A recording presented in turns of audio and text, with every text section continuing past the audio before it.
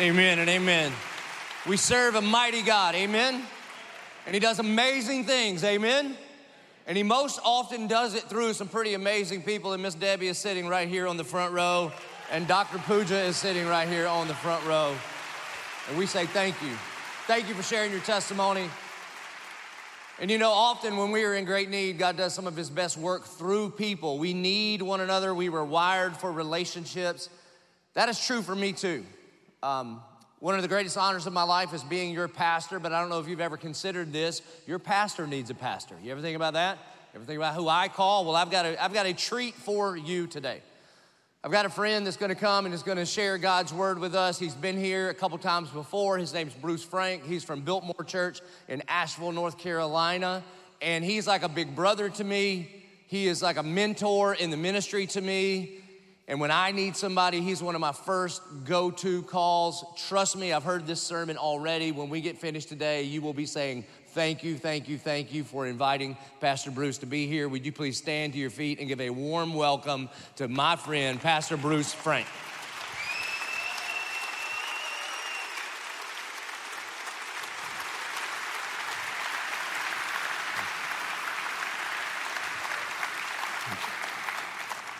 Hey, welcome. It's great to be back at 1122. I can't think of many people who I love and appreciate and respect more than Joby. Love Joby and Gretchen and Pastor Britt and all the folks at the Retreat Center.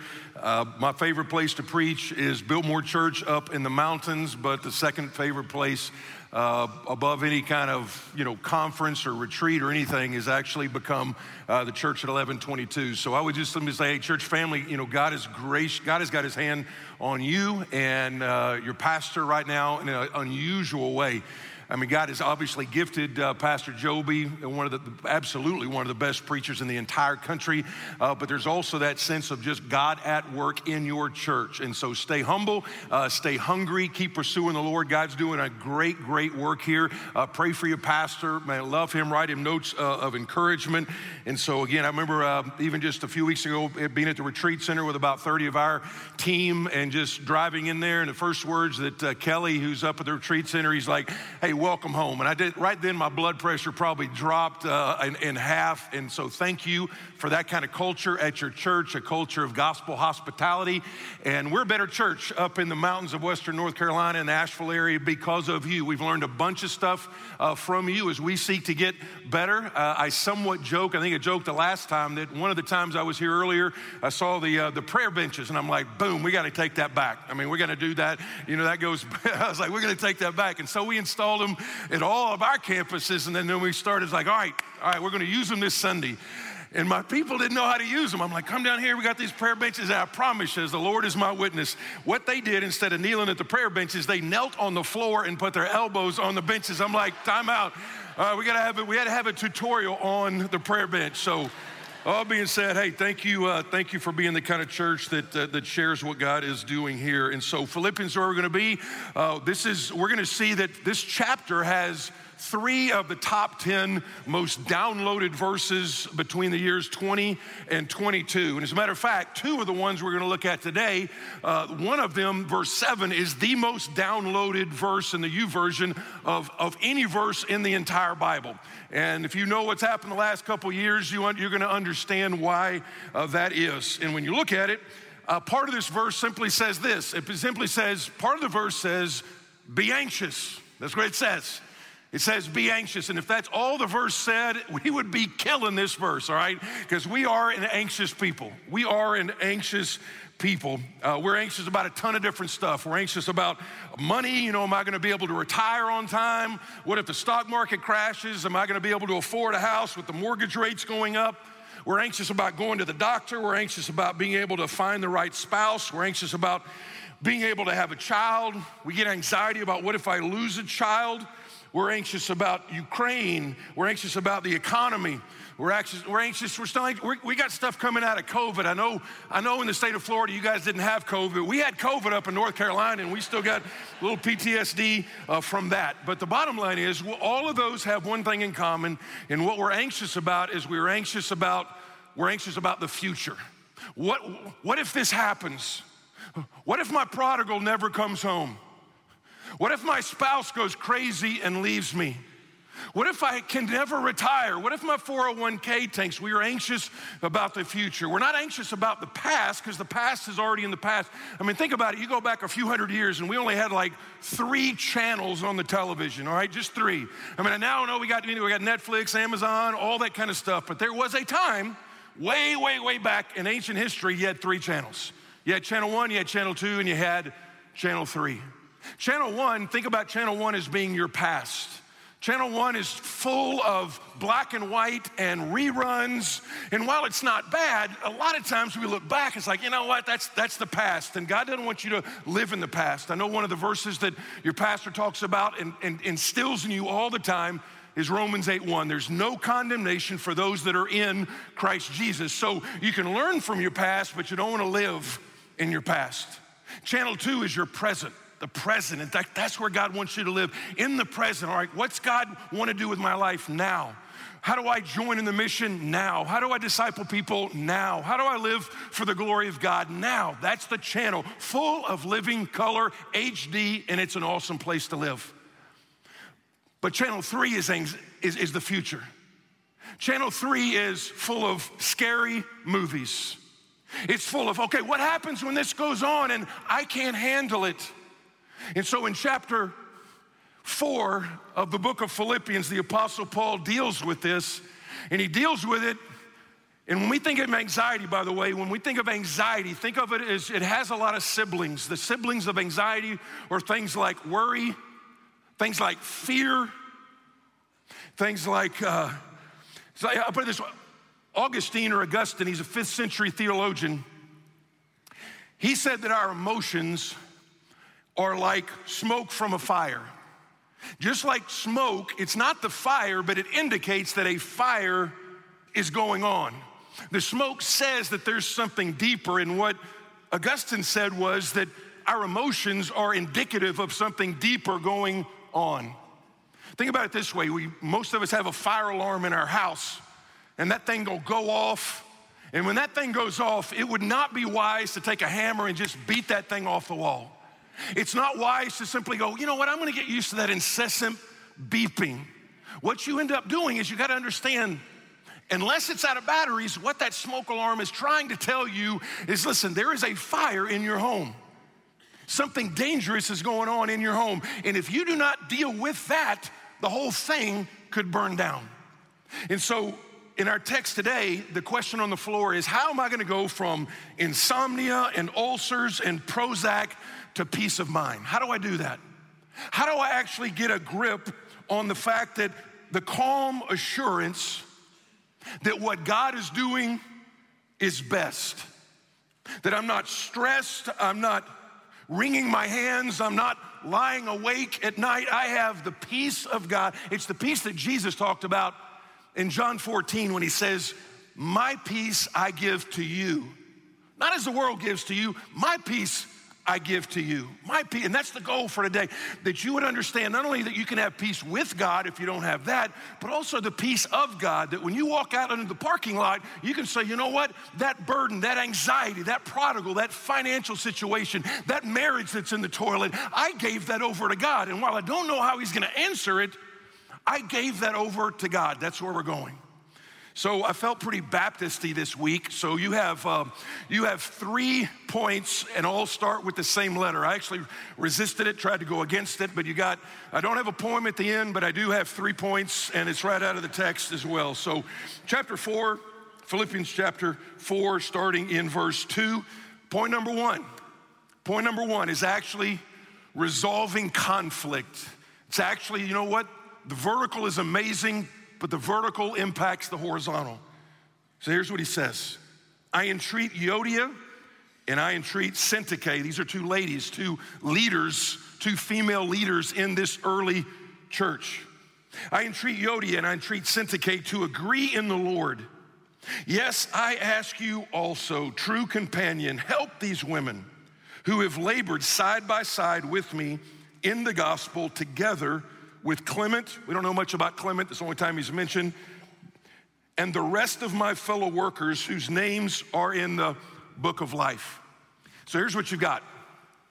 You got a great church, but you got two ladies who are not like back row Baptist people. These are leaders that are in the church, and they are in conflict, and Paul calls it out. Now, you got to understand how that would work in those days. When an apostle would send a letter, the elder of that church would stand up and he would read the letter live while they're there. And you can guarantee that Syntyche and Euodia are on the front row.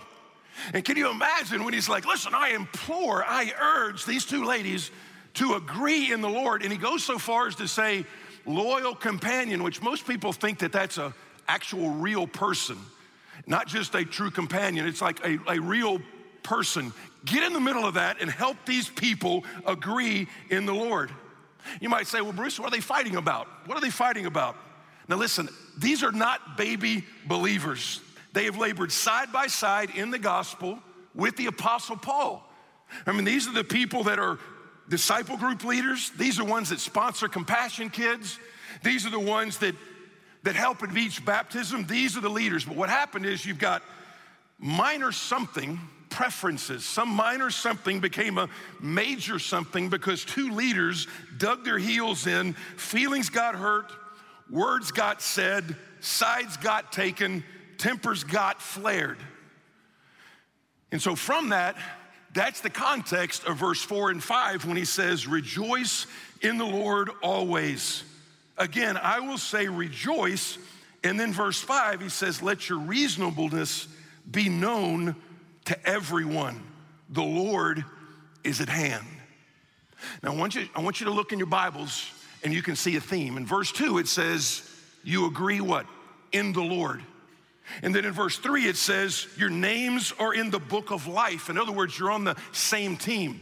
Sometime when my wife and I get crossways, we've got to remind each other, listen, same team. All right, babe, we're on the same team. Let's attack the problem. Let's not attack each other. And so what he's saying is, listen, you guys are on the same team. In verse 4, he says, rejoice. How? Rejoice in the Lord. Now, loved ones, here's what I got to tell you is this. Is when you are at odds with somebody else, and we'll talk, you can't always reconcile, but when you are voluntarily at odds with a brother or a sister, it is very difficult, if not impossible, to have the peace of God in your life. Because what he's going to be telling you over and over again is get that thing resolved. Humble yourself. Get that thing resolved. Ask for forgiveness. Apologize. Whether it be a marriage or whether it be in your discipleship group, you humble yourself. You make the first move. And so what he says here is, he says, if you do that, you will rejoice in the Lord. And rejoicing in the Lord is simply that supernatural delight, It's not just, and listen to me carefully, God gives you joy when you come to Christ. So it's a supernatural thing, but it's supernatural delight in the person of God and the people of God. Paul himself says, you are my joy and my crown. And so he says, your joy is obviously wrapped in the vertical, but it overflows into the horizontal. That's why Paul, by the way, says to husbands in 1 Peter chapter 3, he says, husbands, live with your wives in an understanding way and grant them honor as a co-heir of the precious gift of life, so that your prayers may not be hindered. In other words, husband, if you're sitting there and you are not treating your wife right and you're neglecting her and you guys are at odds and you're not the one trying to humble themselves in front of your wife to say, hey, babe, let's get this together. He says, you can pray all you want. Those prayers are going to hit the ceiling. They're going to bounce right back down. And so people talk about a personal relationship with Jesus. And is that true? 100% is true. Nobody else can repent and believe. Your grandmom can't. Your brother can't. Nobody can repent and believe for you. So it is a personal relationship. But Church of 1122, you got to understand, it is not a private relationship with Jesus. God is building a family. He's building a family here in the Jacksonville and the Georgia area, and you are individually saved. You are individually saved. But then God builds a family of faith that unites around the gospel. That understands in this big old thing called the Church of 1122, there are biblical convictions that you hold tightly to, and then there are personal preferences that you hold very, very, very loosely.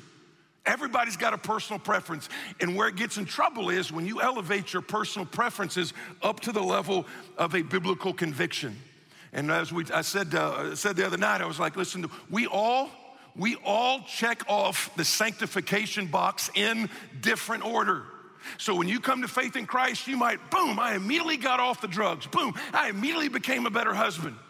You got somebody else over here, and maybe they're still a terrible husband, but God's doing a sanctifying work in them. And so just understand, when you look at your brother and sister, God's at work in them. And what do? He's urging them to take the big picture. Listen, you're gonna spend eternity together, stay on mission. People are watching how you interact.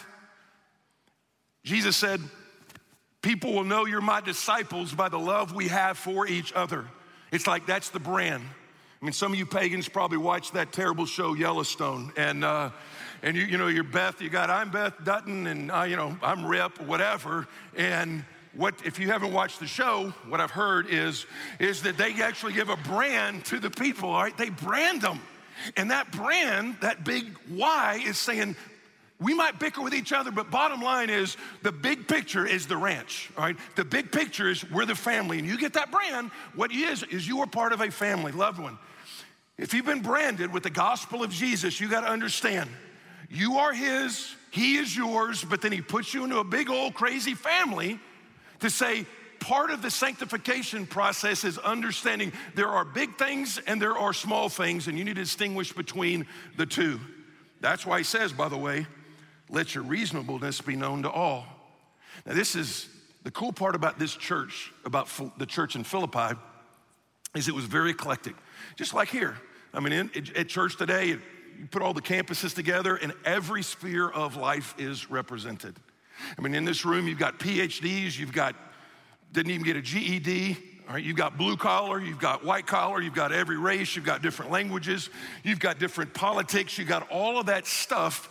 But as a church, what he's urging them to do is, listen, be united in the gospel. Make sure you're on mission, and when you're on mission, all the other stuff can kind of fade away. That's why he says, let your reasonableness be known to all men. You're like, what is reasonableness? Some of your translations say gentleness, pretty close. But think of it I'm not the smartest guy, so if you take, let your reasonableness be known, the opposite of reasonableness would be what?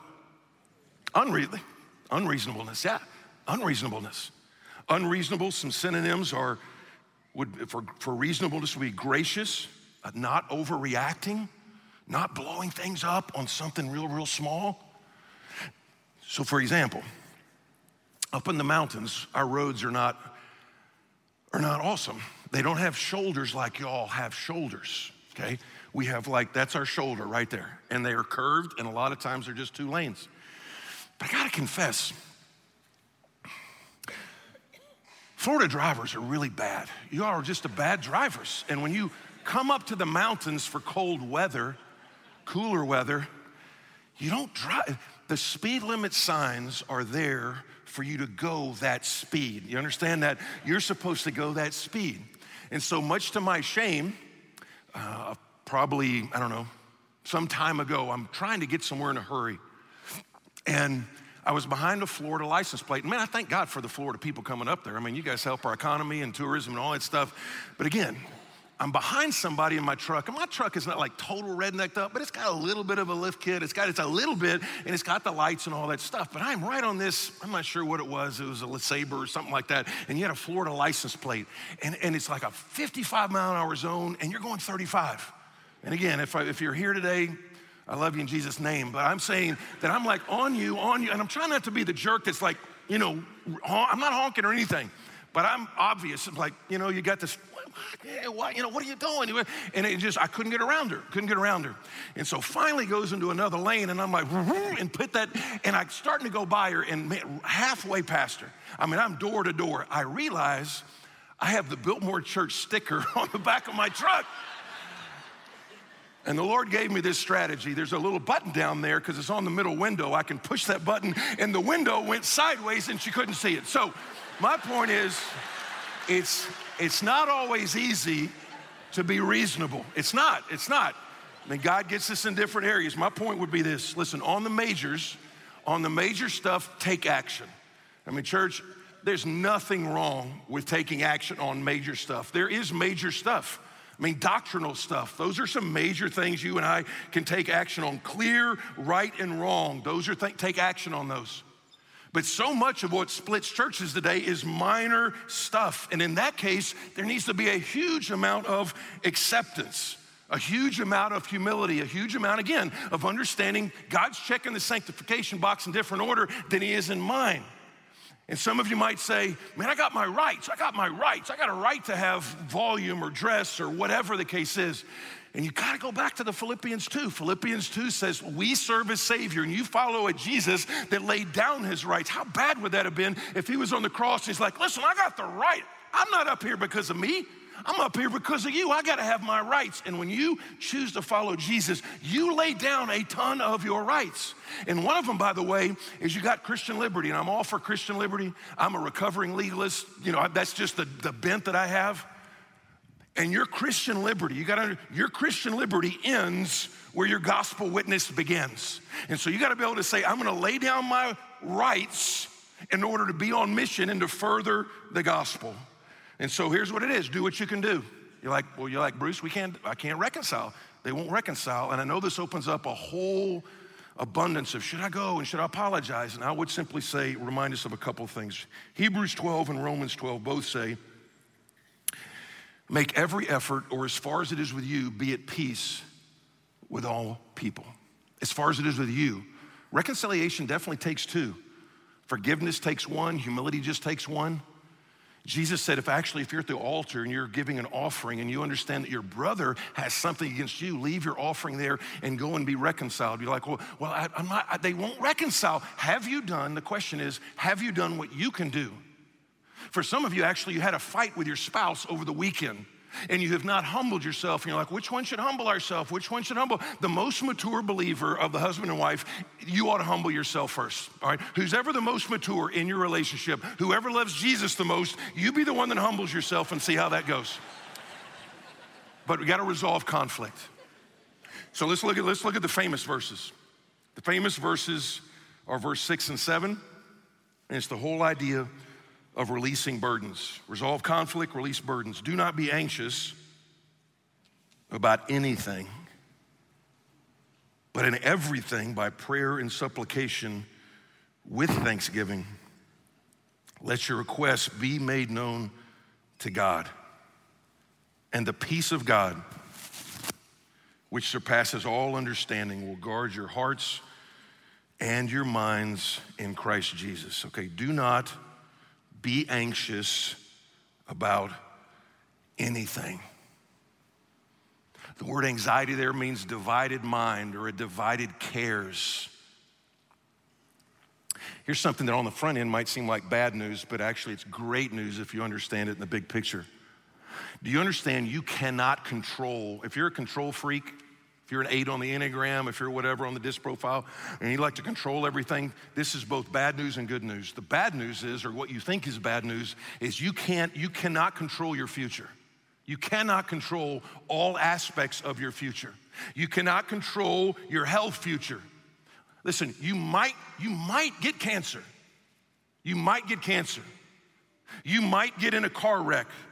You might have a heart attack, and if you were always so anxious about that, you won't even do what you can do, like eat right and exercise and lose weight or whatever that is. You can't control your health. You can't control your family. You cannot control your family. Your kids might rebel. You can take them to children's camp. You can disciple them. They might rebel for a season. Your spouse might go out off the deep end. And if all you're doing is just so fretting about that, then you won't do what you can do. Like read the Bible, read the Jesus Storybook Bible to your kids, like pray with your wife. You can't control your financial future. You can't. A lot of us learned that lesson in 2008. And here we are years later and we've forgotten that lesson. You might not ever be able to retire. Your stock might go in the toilet next week. But you can do what you can do. You can spend less than you earn. You can put money away. You can follow God in obedience to honoring the mission of God. But he says, let your requests be made known to God. If you don't do that, what's going to happen is it's going to build up and build up and build up and break you. So again, going back to COVID, it was probably 6 or 7 months in, I can't remember our timeline. I think we were still maybe in RSVP service, I can't remember. And if you were any kind of leader during COVID, you still got some scars. And it's okay to have scars, all right? You want your woundedness, by the way, to take you to brokenness. If you stay in your woundedness the whole time, that is unhealthy. Let God take your wound and make it where you are broken. The difference is your wound is what you are sitting in. But if you let your woundedness become your brokenness, then all of a sudden God comes in and heals that, and that becomes your testimony, by the way. So the way I was trying to, it was just building and building and building and building. I was getting so frustrated, and you had different mandates. And, do you follow the mandate? Do you go against it? Whatever, all this stuff. You had different people sitting right next. And I got a great church, and so I got a super low drama church, but it did ratchet up about 10% during COVID, And so I'm so frustrated at this point. It's just boiling and boiling and boiling in me, and I'm actually what had gotten into the habit, to be honest, I had started to doom scroll.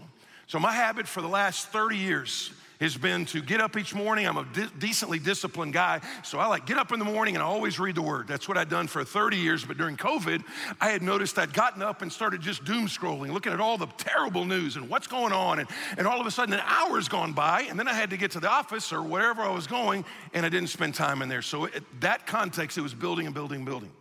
I live kind of out in the country, and I got this place where I can hit like 100-yard wedge shots. That's golf, wedge shots. And I also have a German Shepherd that needs a lot of exercise. And so it's good for both of us. I hit the wedge, he runs and gets the ball, brings it back, and we do that for 30 or 40 minutes. But not just because I was hitting the ball terrible, but because all this COVID stuff, this is a demarcation point for me.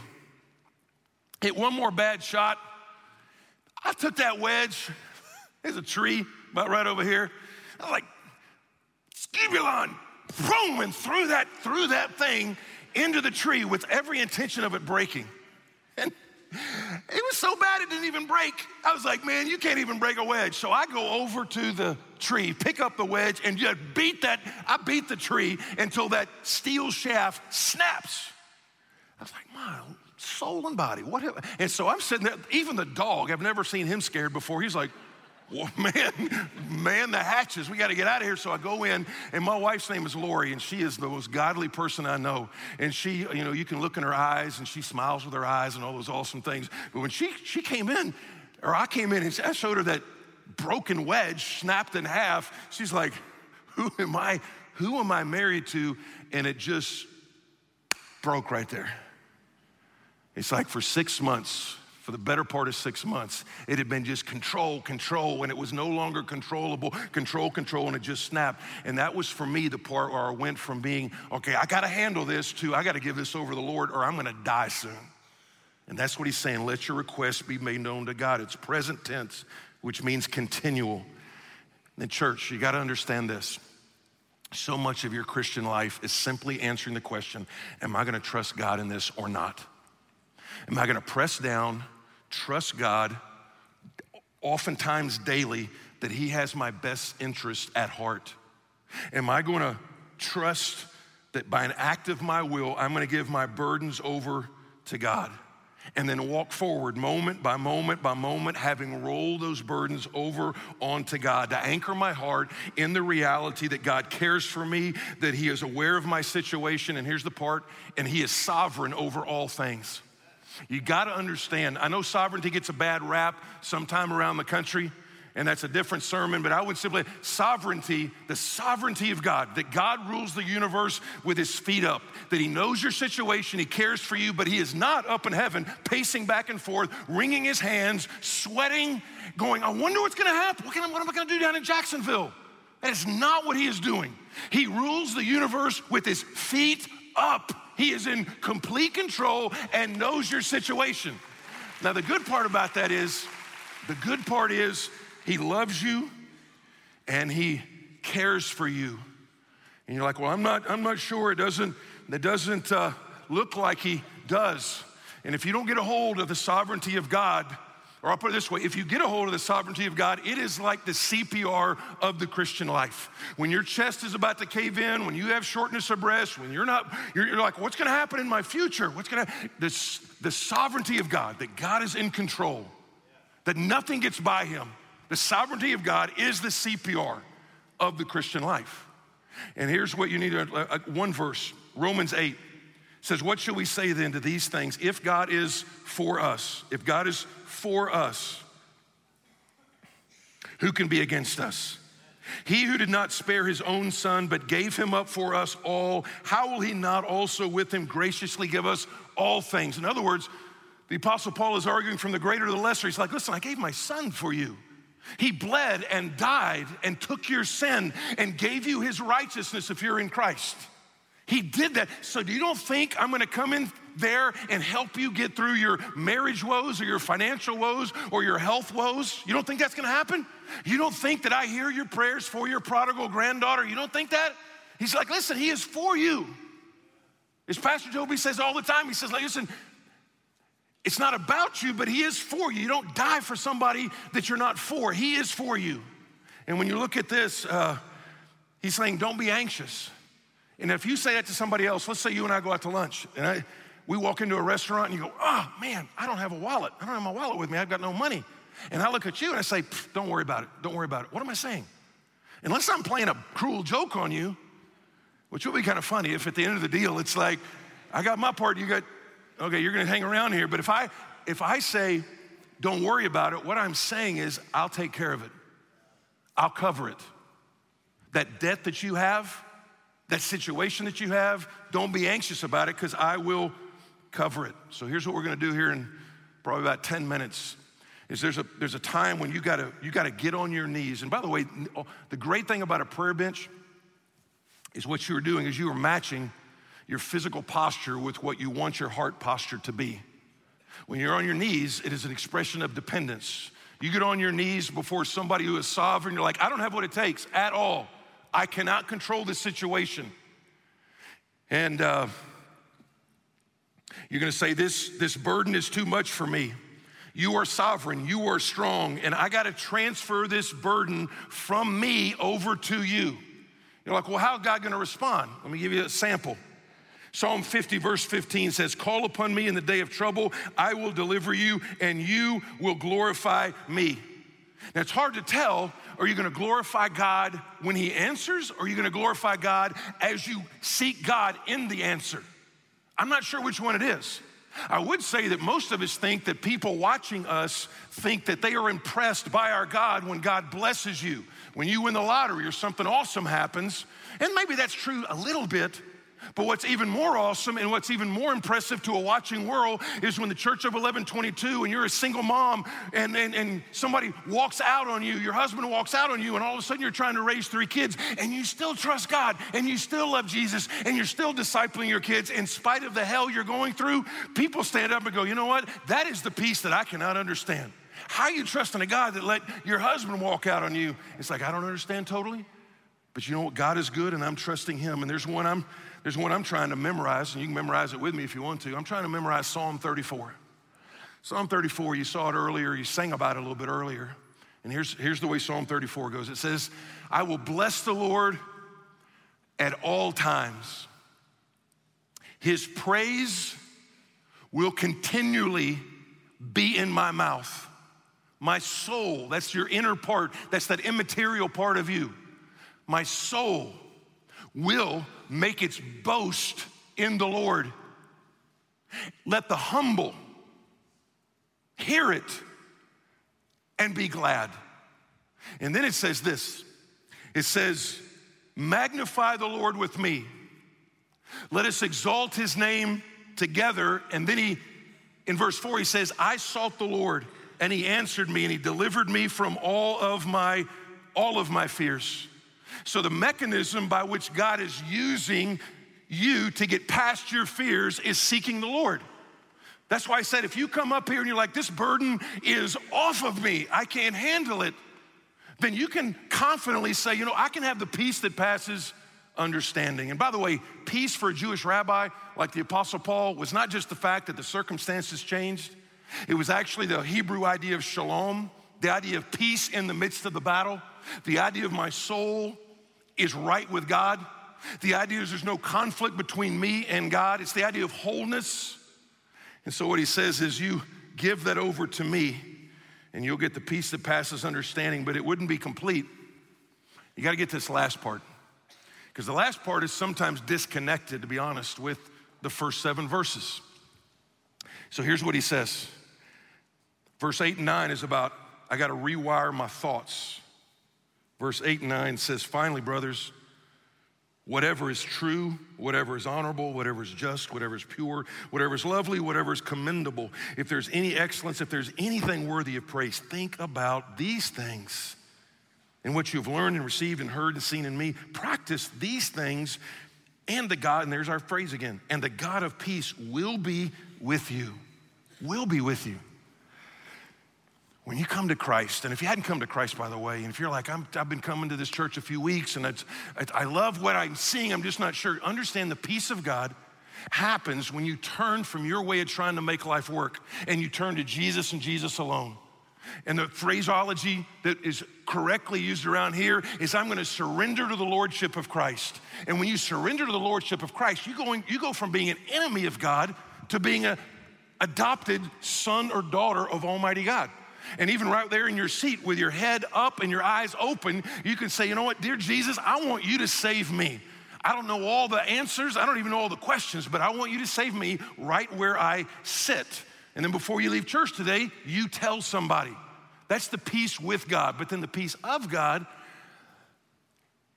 happens when, because if that's something you've done, there's so much new stuff that you got, and it's awesome. You got a new heart. You got a new name, which I don't really know how that works. All right, Revelation says you get a new name.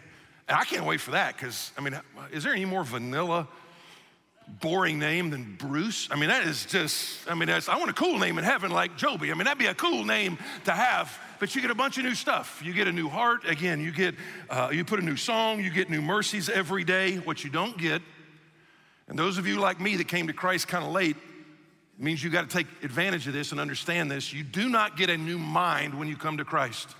So some of the same patterns of thinking that you have had for years, the main part of your sanctification is God is going to replace things that are not true with things that are true. Things that are not true, this is not true of you. This is not the way that I designed you to work. And replacing that with what is true. It's kind of like if you're a motorcycle rider. I know some of you guys, I've seen enough ink around here and enough Harley jackets. I know a lot of you all are. So the idea is when you're learning to ride a motorcycle, one of the things they tell you is, listen, the bike's gonna go where you're looking.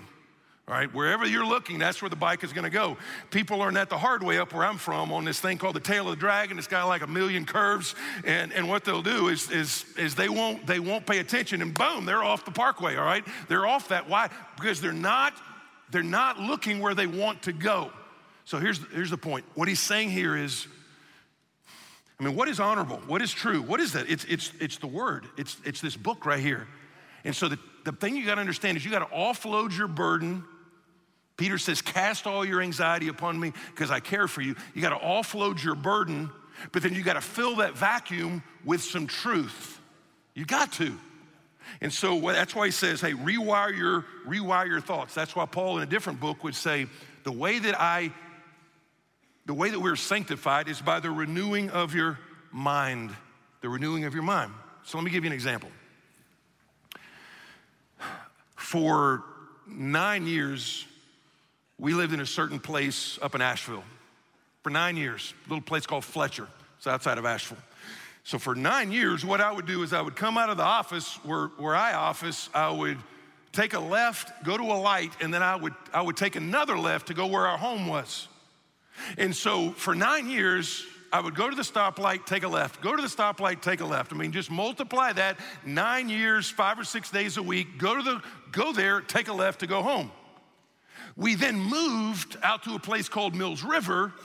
That means that when I come to the light, I now take a right, not a left. I cannot tell you how many times, the first few months particularly, I would be on the phone, I would be distracted, something like that, I would come up to the light, not really paying attention, but because for 9 years I had taken a left, I would take a left only to get halfway down the road going, dummy, what are you doing? Have to make the embarrassing U-turn and go back. And so the only way that changed is getting in my mind, listen, I don't live down there anymore. That's not my address anymore. My address is over here, not there. So when I come to this light, the lie says, I gotta go to my left. But the truth is, I don't live there anymore. I live over here now. And as a Christian, you gotta understand, when you come to Christ, guess what? You don't live over there anymore. You're not living of the world. You're a son or daughter of Almighty God. So you take a right. Not a left, you take a right. But it's gonna take, that's why this church resources you better than any church I've ever seen.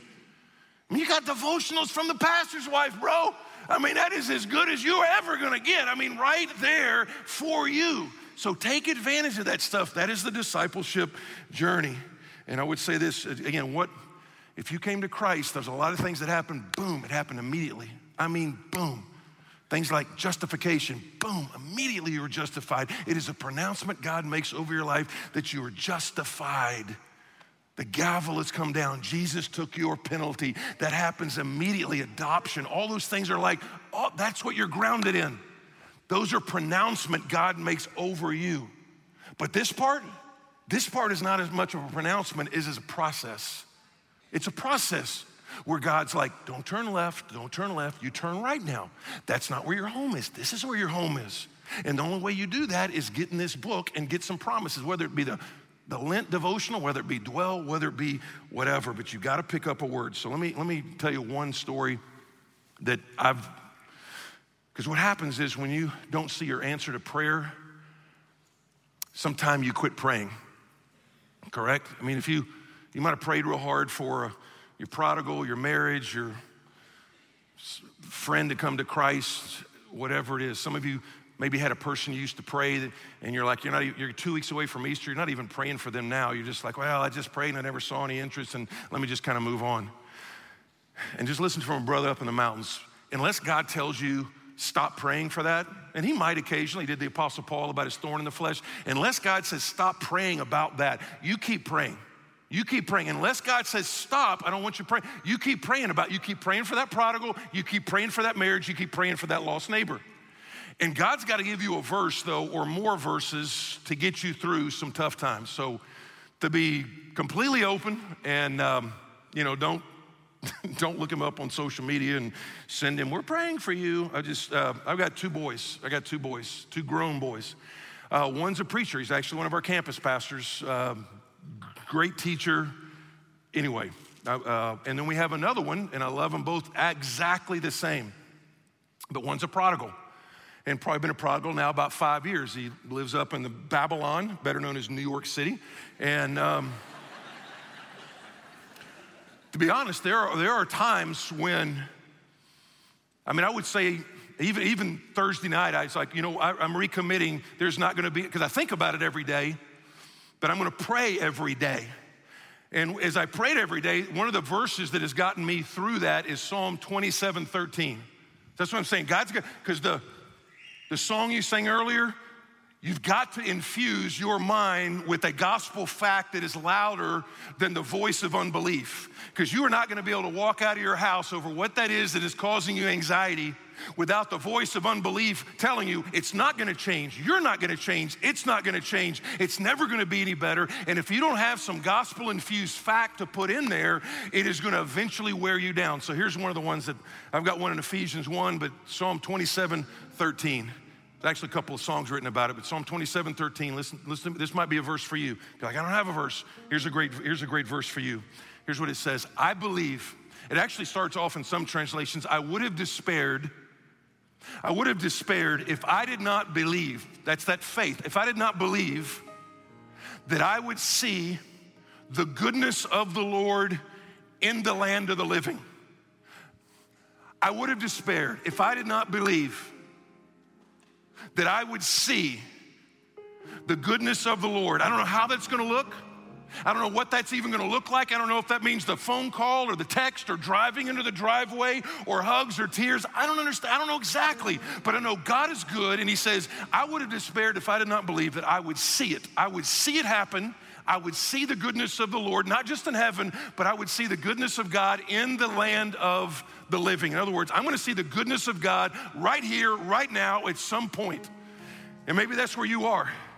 And so a lot of times I've got to recommit. It's almost like a crisis process. There's every now and then, I'm like, I've got to do that. The burden is too much. I've got to recommit that to the Lord. And that's where some of you are, that you need to come and pray. You need to come and offlift that burden back to the Lord where it belongs and leave it at the altar. It's like, I'm not wired to handle this. And again, it runs the gamut. It might be your financial future. Maybe you had a health issue. Maybe you do have the prodigal. Maybe you've got a marriage issue. Maybe you just have to have the courage to invite somebody to an Easter service over and over and over. You come and pray. And others of us, we're gonna sing about the goodness of God, and maybe halfway through the song, you're like, I gotta get my tail end down to that altar and cry out to God that He would change it. Maybe you just need to come down here and ask for a verse as well. God, I need a verse to get by. I just don't see how my marriage can ever be healed. Others of you need to just come down here because you had that fight with your spouse, and you need to come down here and pray together. Maybe you hadn't prayed together in years, and just take a little bit of the leadership, grab her by the hand. Hey, let's go pray together. I'm sorry, let's pray together. So what I'm gonna do is I'm gonna pray for you, and then we're gonna respond. Father, that's what our prayer is today. You're a good God. And you don't just leave us in a vacuum saying, hey, just don't be anxious. You say we can actually do something about it, that in prayer and supplication and expressing gratitude back to you, we can have peace that passes understanding. And God, we don't want to be a bunch of freaked out, stressed out people. That just doesn't glorify you, and it's not for our flourishing. So my prayer is for the next few minutes as we sing about the goodness of God, we would also do what Peter implores us to do and cast all of our anxiety upon you. Why? Because you care for us. You say, call to me in your day of trouble, and I will deliver you, and you will glorify me. And so, God, this is a day of trouble for so many, and I pray that in the next few minutes, we would simply call out to you, you would deliver us, and then you would give us the words to glorify you. And we pray it in Jesus' powerful name, amen. All right, hey church, here's the deal. We're gonna sing about the goodness of God. And you go ahead and get up out of your seat. Go ahead and stand if you will. You're gonna either be singing or coming and praying. And if you've got a prodigal, you got a problem, you got a marriage deal, come down here, offload that to God, and see if you don't walk out of here with the peace that doesn't make sense to anybody.